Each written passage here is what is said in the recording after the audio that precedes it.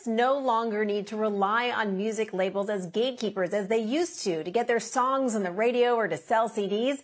Now, artists can use new tools from music startups to release songs on Spotify and Apple Music. VCs have poured $112 million into music distribution platforms this year. That's a record, up from $16 million last year and nearly $45 million the year before. A leader in this space is a startup called United Masters. It just closed a $50 million Series C led by Andreessen Horowitz at a $550 million valuation. Now, in addition to distributing artists' songs on those music streaming platforms, it also helps them sell music rights for use in ads and the like. Is working on helping artists with merchandise and even with NFTs.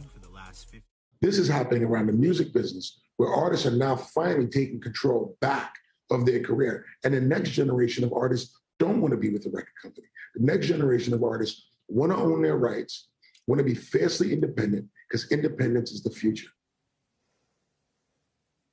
A number of other companies help artists digitally release music, including DistroKid, TuneCore, and CD Baby. There are some public stocks that are also betting on this new independent music ecosystem. Spotify has invested in DistroKid.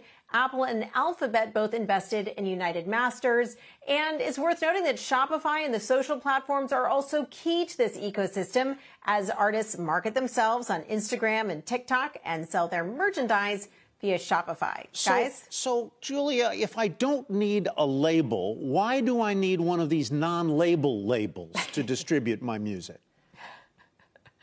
Well, look, if you're a huge artist like a Taylor Swift, you are still using a label. There are many different things they do. But if you're a smaller artist, you want to make some money and get off the ground, you don't need a label, but you can benefit from using these platforms. They take care of the nuts and bolts of things like getting your song, maybe from your computer, onto an Apple Music, onto a Spotify, and if you want to create merchandise, something like that, they help with you with that as well. Also, if you're a young artist, you may not know how to sell rights to your songs to be put in ads or to be played by the NBA or ESPN. So companies like United Masters have deals in place so they can help those artists get sort of the advantages of scale of working with a larger company.